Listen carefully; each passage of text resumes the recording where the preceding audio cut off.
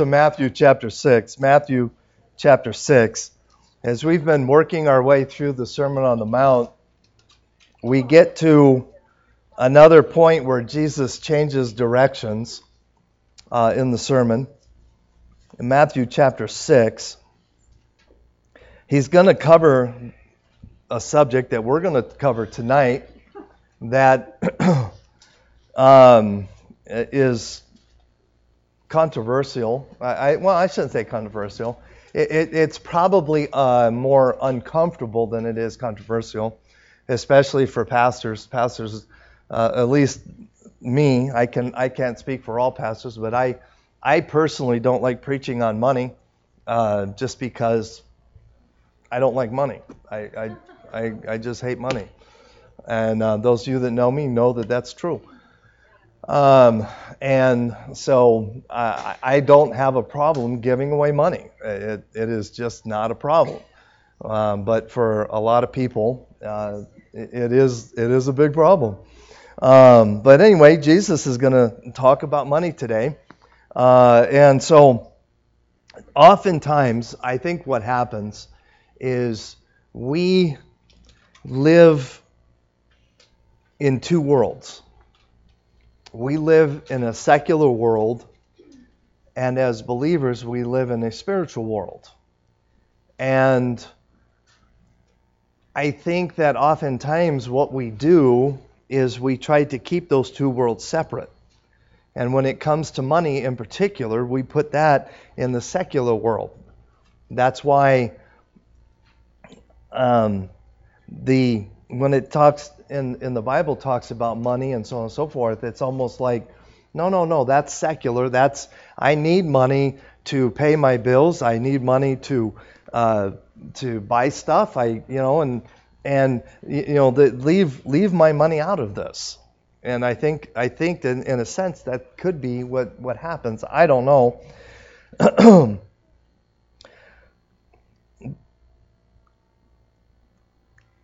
I'm going to make a statement here. And I have talked recently, particularly with Lawrence, about this. But this is the statement. The more money you have, the easier life will be. How many of you believe that statement? Raise your hand. Okay?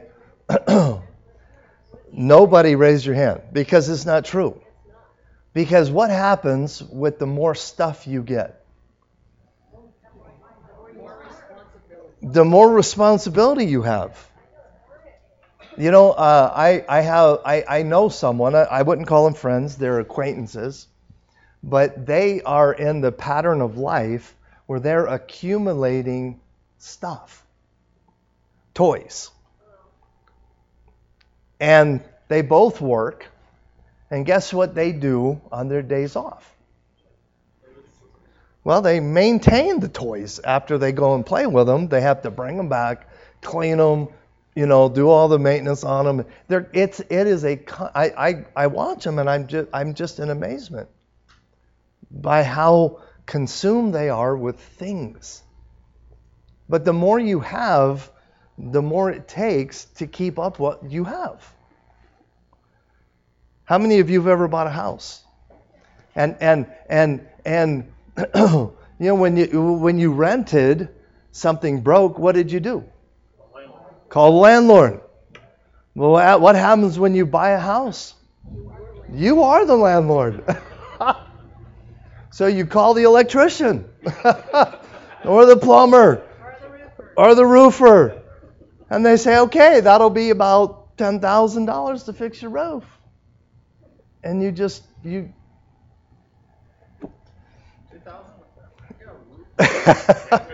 I said fix. I didn't say replace, okay? I read an interesting article. I want to share part of this article with you because it goes along with what I believe Jesus is trying to communicate. The headline is this: Hobby Lobby founder says he's giving away his company because wealth is a curse. He wrote an article. The Hobby Lobby founder, David Green, announced Thursday, he announced through an op-ed October 21st on Fox News that he was going to give up his company, that he chose God over wealth. God credited, I'm trying to read too fast, Green credited his fast and higher power as the true source of his success, noting that God was the true owner of his business, and felt that passing the company down to his children and grandchildren would have been the wrong move. Green wrote, as my company grew, that idea began to bother me more and more. Well-meaning attorneys and accountants advised me to simply pass ownership to my children and grandchildren. It didn't seem fair to me that I might change or even ruin the future of my grandchildren, whom I've not even met yet. That's an incredible statement. He went on to say this: wealth can be a curse. And in most cases, if you drill down on it, wealth is a curse in terms of marriage, children, and the things that are things of that nature. He said, so we're stewarding our company, and therefore our children come to work and they get what they earn. I want that to sink in for a little bit. I mean, this guy, I read somewhere that he was worth like $12 billion. Something crazy. I don't know if that's right, but it's a lot of money. And he's just walking away.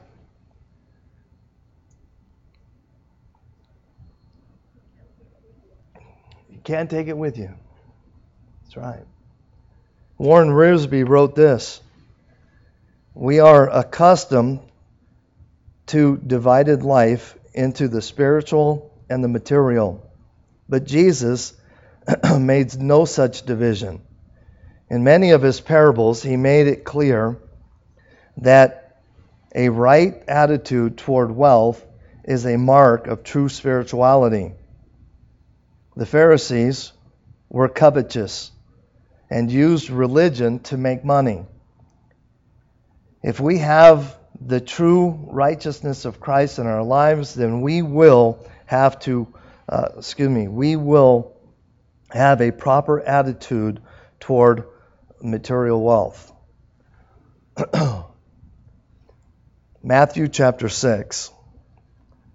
Let's start reading in verse 19. Lay not up for yourselves treasures upon earth, where moth and rust doth corrupt, and where thieves break through and steal. But lay up for yourselves treasures in heaven, where neither moth nor rust doth corrupt, and where thieves do not break through and steal. For where your treasure is, there will your heart be also. The light of the body is the eye. If therefore thine eye be single, thy whole body shall be full of light. But if thine eye be evil, thy whole body shall be full of darkness. If therefore the light that is in thee be darkness, how great is that darkness? No man can serve two masters. Either he will hate the one and love the other, or else he will hold to the one and despise the other. You cannot serve God and mammon. Let's pray. Dear Lord, thank you again for this day. Thank you for your love. Thank you for the opportunity to be here, to share the word, to learn and to grow through it. And Lord, we ask that you would speak to our hearts, you would encourage us, and that you would strengthen us. For it's in Christ's name we pray. Amen. The title of my message tonight is this: The Burden of Wealth. The burden of wealth. because it is a burden. And what Mr. Green said is true. It can ruin people. Unfortunately, I've seen it too many times. I think that's one of the reasons I hate money so much. A USA Today article asked a question: how rich is rich? According to a survey of people who ought to know, the answer is $1 million to $5 million in assets. So, people that should know the answer to the question, how rich is rich, said between $1 and $5 million. That sounds reasonable, right?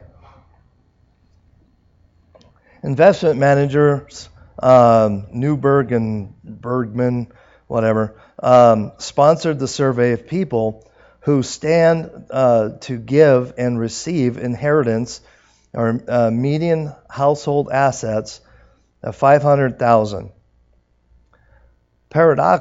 Paradoxically, 55% of those whose assets range from $1 to $5 million don't consider themselves wealthy.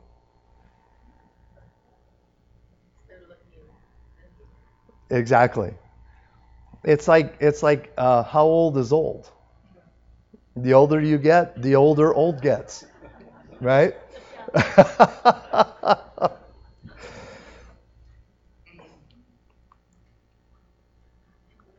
I want you to think about this. Think about your life right now. Right now. Which is a heavier burden in your life right now? The secular distractions, being bills, people, things, or the spiritual demands, giving, praying, and fasting? Which of those two things is a greater burden in your life right now? I'm sorry? Most people that I have found over the years, the secular carries a heavier weight. It's the thing that carries us down, pulls us down, emotionally, physically, and even spiritually. Those of you that know me know that I'm very transparent. And I'm going to share something with you that I am not proud of. This morning, if you were here, you met Janelle. Janelle came and played the piano for us because Ashley's out of town. And we took her to lunch. And my wife and Janelle and I are sitting there talking, and she's asking, how things are going. And so we were telling her some things going on in our lives right now. And she says, well, tell me a blessing that God has done in your life. And I wanted to punch her right in the nose. Recent. She says, tell me of a recent blessing that God, and I wanted to just, why? Because I was having a great time with my pity party. And I had to sit there and I texted her and I apologized to her. But we went home and I had to sit in my chair and I had to think about it. And God slowly started working in my heart, in my life, and reminding me of some things He's done recently. But what happens? We allow all the pressures of the world to come into our lives and to drown out the preciousness of God. And we allow those things to just consume us. To the point where you're point blank asked, hey, tell me a blessing that has happened recently. And I had to stop and think about it. Shame on me. And I had already written this sermon, so I couldn't,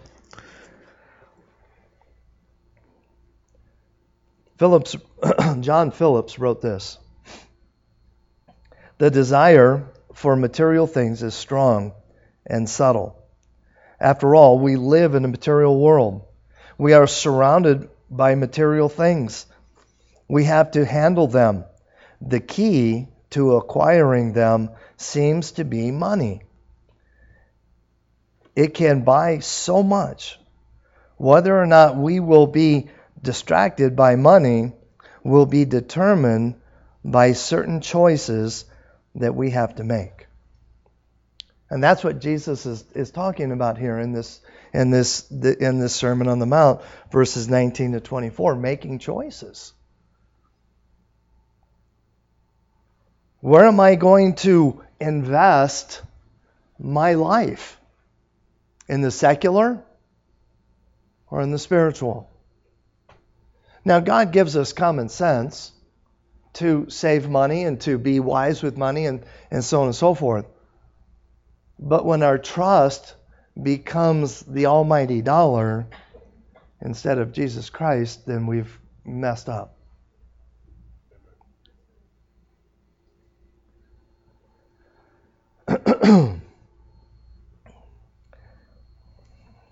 Jesus tells us something very precious in Matthew chapter 11.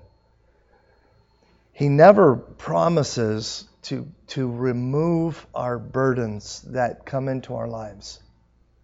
The promise that, and we're going to read it here in a minute, the promise in Matthew chapter 11 that he gives us is that as we have burdens in our lives, He will help carry the burdens, not take the burdens away. Please understand that. Jesus never says, hey, well, let's read it. Matthew chapter 11, verses 28 to 30. Come unto me, all ye that labor and are heavy laden, and I will give you rest. Okay, let's stop right here. What is the prerequisite for that very precious word, rest? To come. You have to come. Come unto me, all ye that labor and are heavy laden, and I will give you rest. So the prerequisite to rest is the fact that we come. Verse 29, take my yoke upon you and learn of me, for I am meek and lowly of heart, and ye shall find rest unto your soul. Again, what is the prerequisite for rest? Taking His yoke. Now, what is a yoke? Other than something that's in an egg.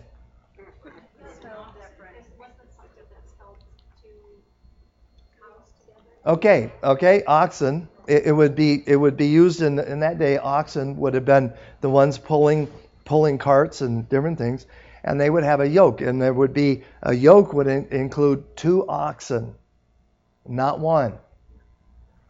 So Jesus is not saying, here, let me give you the yoke, and you now can pull your burden with my yoke. That's not what He's saying. He's saying, take my yoke upon you, and I will give you rest. In other words, He will help pull the load. Now, Angie is more in tune to this than I am, but I've done some study on this, and I think I'm right here. When you put 2 oxen or cows or whatever, horses, whatever, mules, same thing, you usually have one that's dominant and one that's kind of a follower.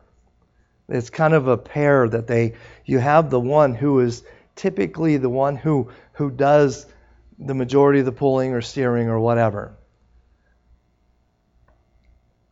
And the picture here is that Jesus is going to carry the majority of the load. But who gets to carry some of the load? We do.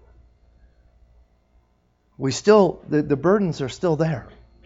But the promise is if we will give it to Him, then He will help us pull the load. And He'll do the majority of the pulling. That's the picture. Look at verse 30. For my yoke is easy and my burden is light. Jesus never says that He will take away our burdens. That you get saved and life is going to be just a bowl of cherries.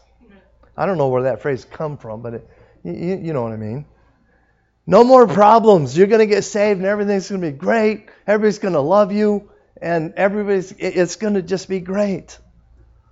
No, that's not what happens. Life still happens.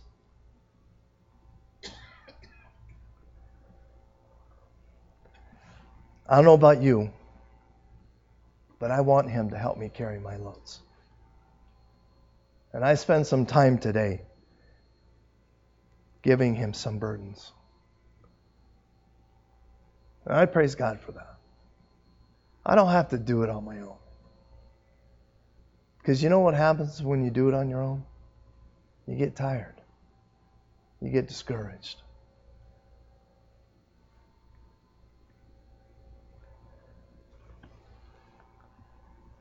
Now, I do want to make one thing absolutely clear here, okay? Nowhere in Scripture does God ever magnify poverty or condemn wealth. Okay? People that have money, more power to you. I wish I would know some. Most of us, common people, poverty, nowhere are we told to get rid of everything so that we could be poor. That's not the point. The point is to manage or to use wisely and godly what He gives us to manage. And if, according to the passage we just read, our investments are in heaven, what can go wrong?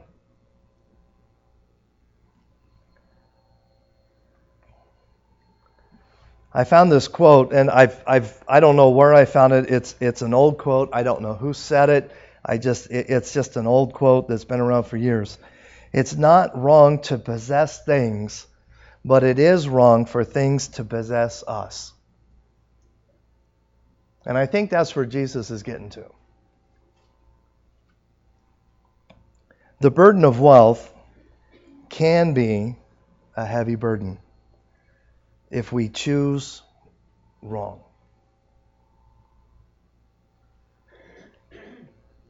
In our passage that we read here, verses 19 to 24, Jesus deals with 3 different elements of our lives: our heart, our mind, and our will.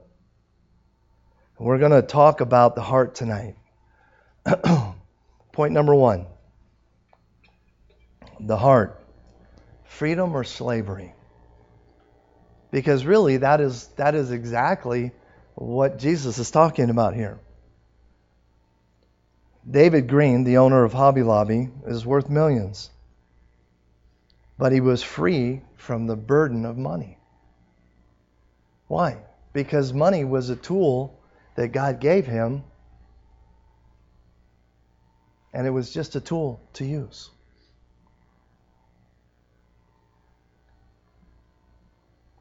I personally know people that have very little money, but want money so desperately that the burden of wealth is absolutely destroying them. See, the burden of wealth has nothing to do with your checkbook or your savings account, but it has everything to do with your heart. See, God is after your heart. And everything Jesus says in this passage has to do with the heart and the heart attitude. Materialism is something that enslaves and captivates people. Again, it doesn't matter what your checkbook looks like. It is an attitude of the heart. Jeremiah chapter 17 and verse 9. The heart is deceitful above all things and desperately wicked. Who can know it?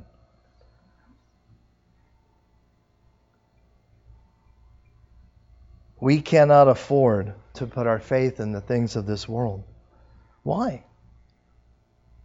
Because the things of this world are going to go away.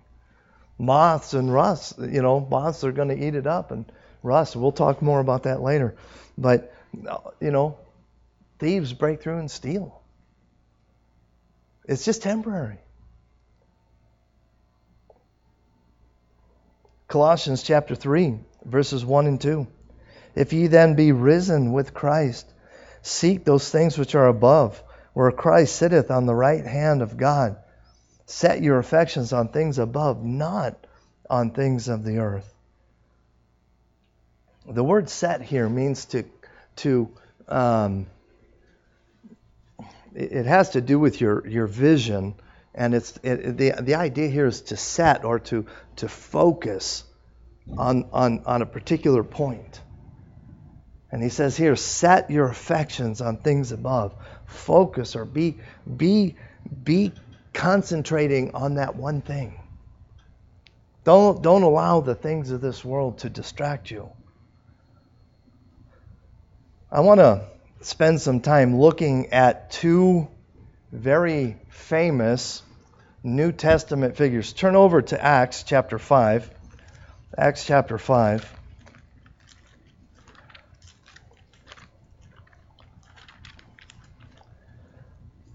Two very famous couples. The first one, if you're familiar with Acts chapter 5, is Ananias and Sapphira. Ananias and Sapphira, from what study I found, they were a wealthy couple in the early church. And what was happening in the early church is that the believers were suffering severe persecution.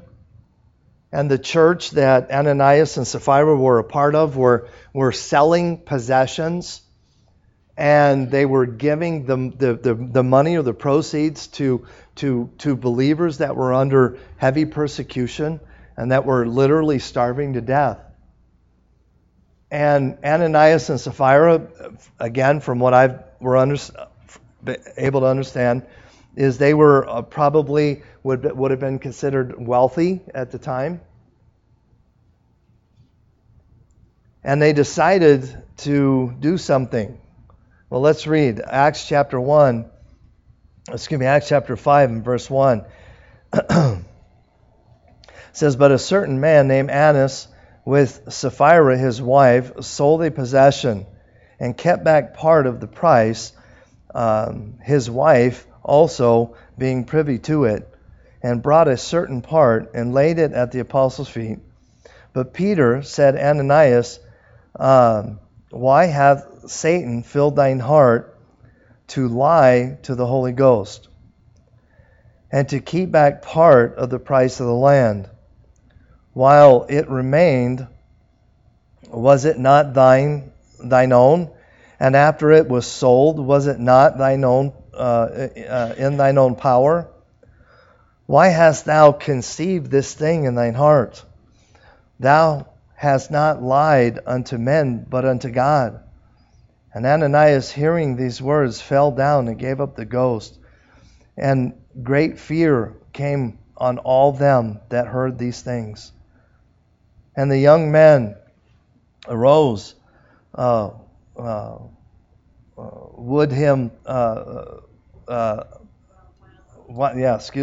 wound him up and carried him out and buried him. And it was about the same, about the space of 3 hours after, when his wife, not knowing what was done, came in, and Peter answered unto her, "Tell me whether ye sold the land for so much." And she said, "Yea, for so much." And then Peter said unto her, "How is it that ye have agreed together to tempt the Spirit of God? Behold, the feet of them that have buried thy husband are at the door, and shall carry thee out." Then fell she down straightway at his feet, and yielded up the ghost. And the young men came in and found her dead, and carried her and buried her with her husband. And great fear came upon all the church, and upon as many as heard these things.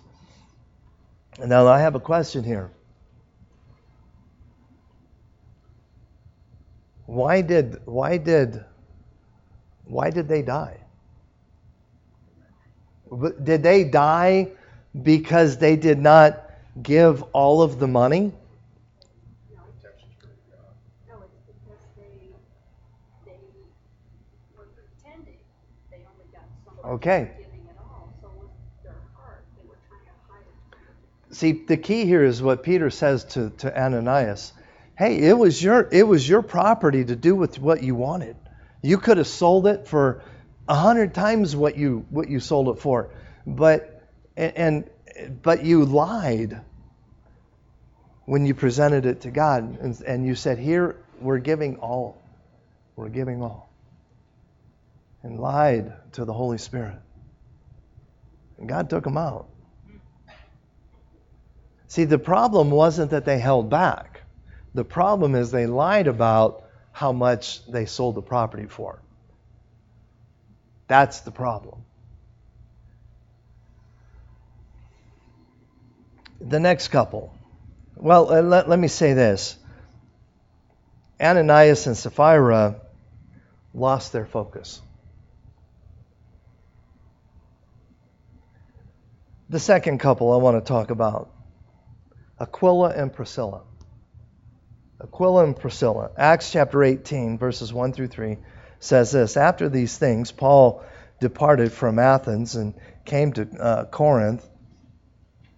And would a certain Jew named Aquila, born in Pontus, lately come from Italy with his wife Priscilla, because that Claudius had commanded all Jews to depart from Rome, and came unto them, and because it was of the same craft, he abode with them, and wrought or worked with them, for by their occupation they were tent makers. So Paul, prior to being a Christian killer, was a tent maker. Okay? And God saved him, and he became a preacher of the gospel. But Paul had to be bivocational for about a year and a half during the early church.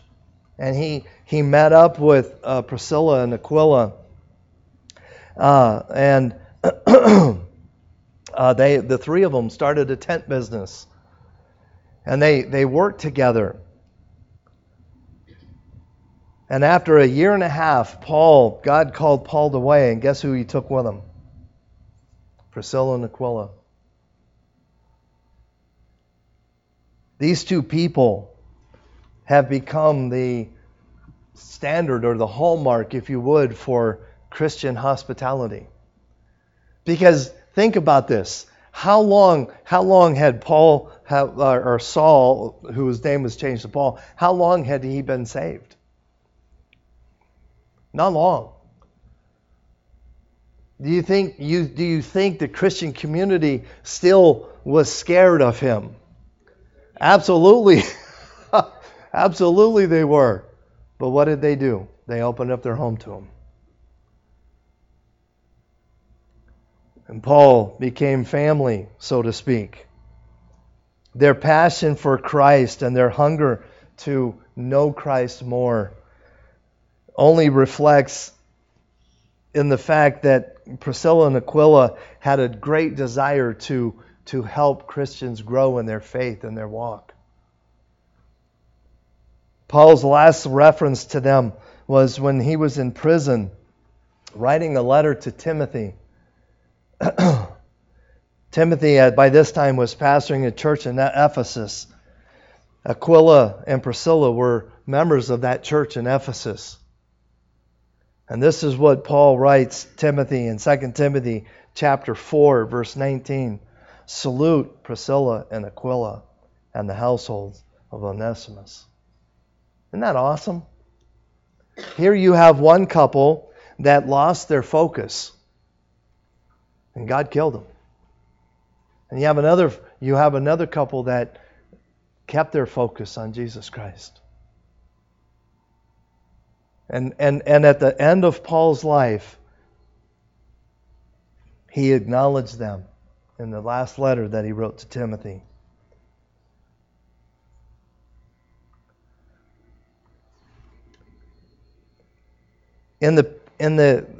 let's go back to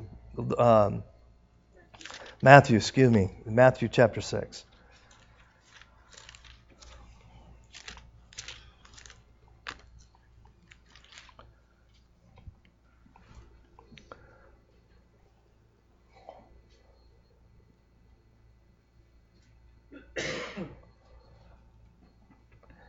In Matthew chapter 6, verse 19, it says, lay not up for yourselves treasures upon earth, where moth and rust doth corrupt, and where thieves break through and steal. But lay up for yourselves treasures in heaven, where neither moth nor rust doth corrupt, and where thieves do not break through and steal. So in these two verses, there are two descriptions. Most people would look at this and say there are three descriptions, but there's really only two descriptions of things that Jesus is trying to communicate here. There are things in our lives that come into our lives that we invest our time and our money in that either corrupt or theft. Where moth and rust doth corrupt, or thieves break through and steal.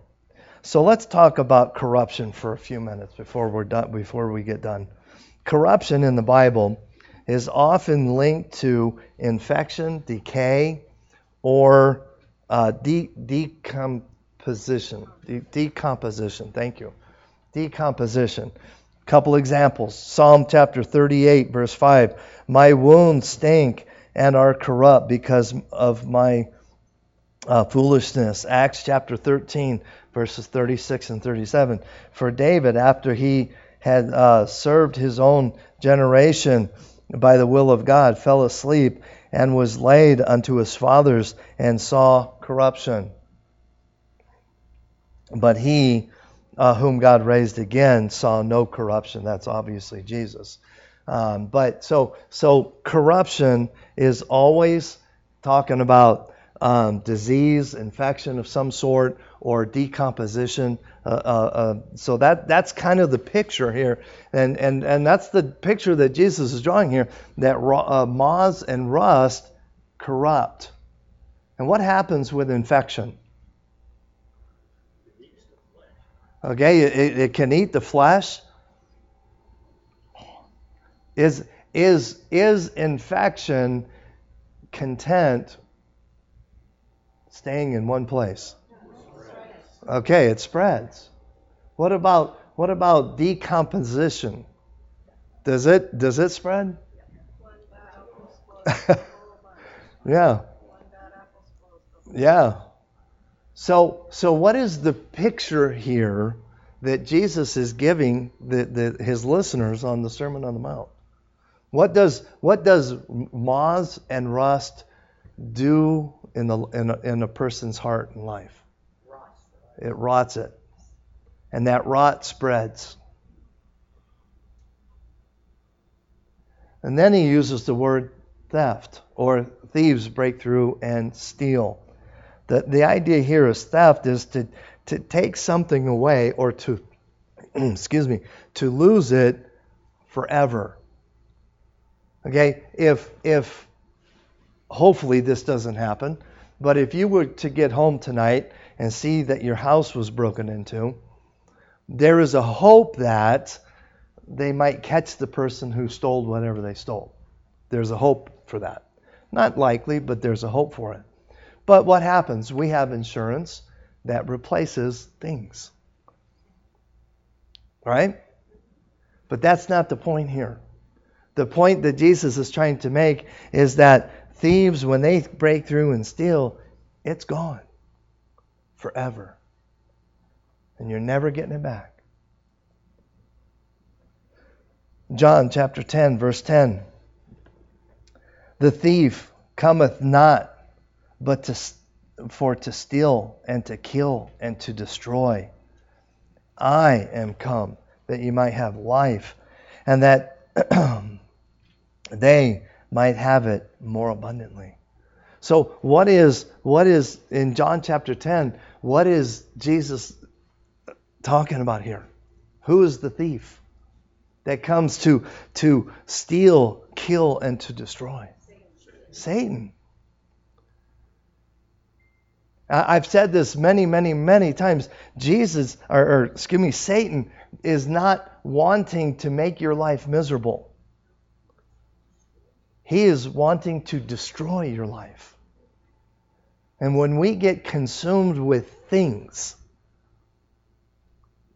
they will either be consumed by corruption or theft.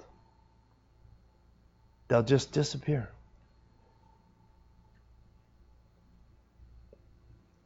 Sitting out at the lake the other day, where we were sitting, we could see there was a harbor right there, and it was just full of boats.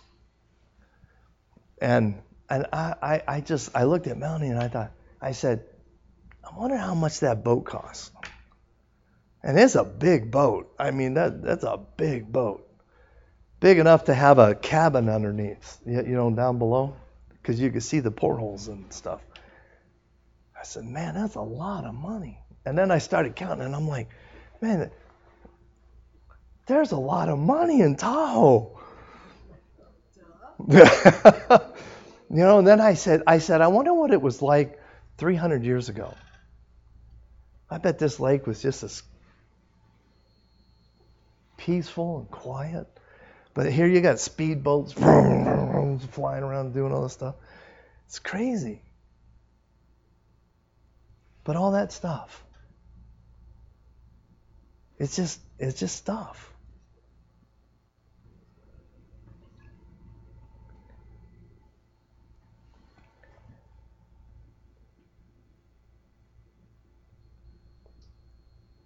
If we can get our focus off of the things of this world,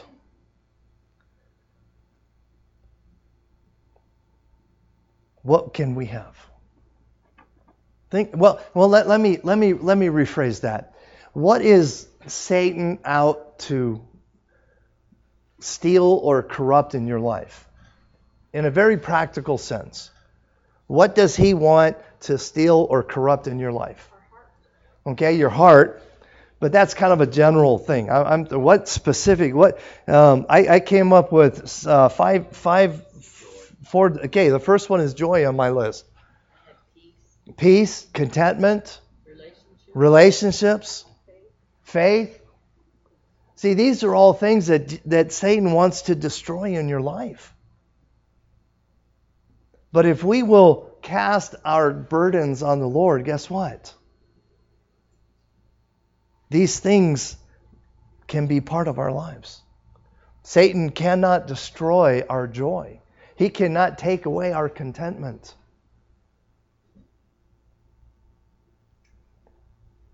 He cannot take away our happiness if our focus is where it needs to be. Jesus very carefully here tells his listeners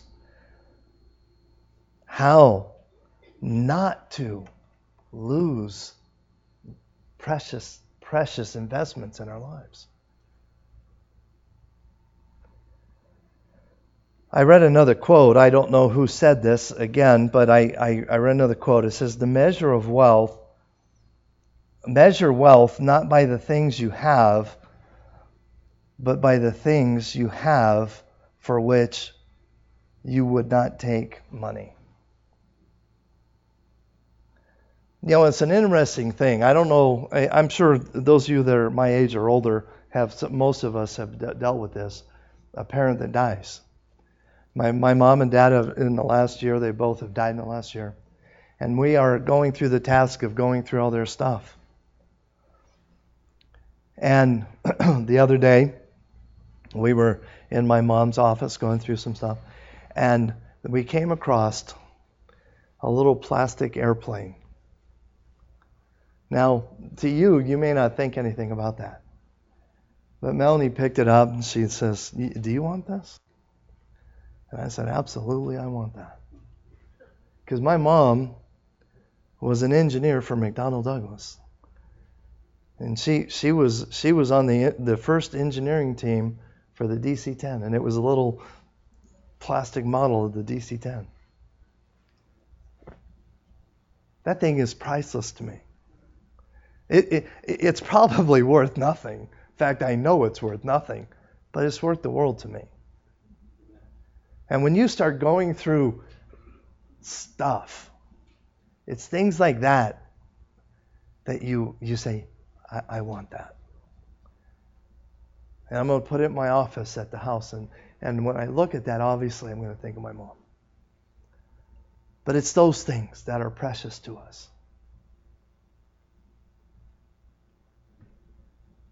What are you holding on to tonight? Jesus very clearly tells us, you know what? If you're holding on to the wrong thing, the burden of wealth will consume you. Again, let me read you the headline to the article that I read you earlier. The founder of Hobby Lobby said this: wealth is a curse. Again, wealth has nothing to do with the amount of money you have in the bank, but the heart. What are you investing in? What are you investing in? The first point, we'll get deeper into this burden of wealth next week. But point number 1, freedom or slavery. Because that's exactly what Jesus tells us. It's either going to set us free or it will become slaves to it. Let's pray. Dear Lord, thank you for this day. Thank you for your love and for the work you do in our lives. And Lord, I am so thankful and grateful for all that you do. Lord, we ask that you would speak to our hearts through your word, that you would encourage us, that you would help us to grow and to be more like you. For it's in Christ's name we pray. Amen. All right, couple of announcements very quickly. Go ahead, do your thing. Stand up.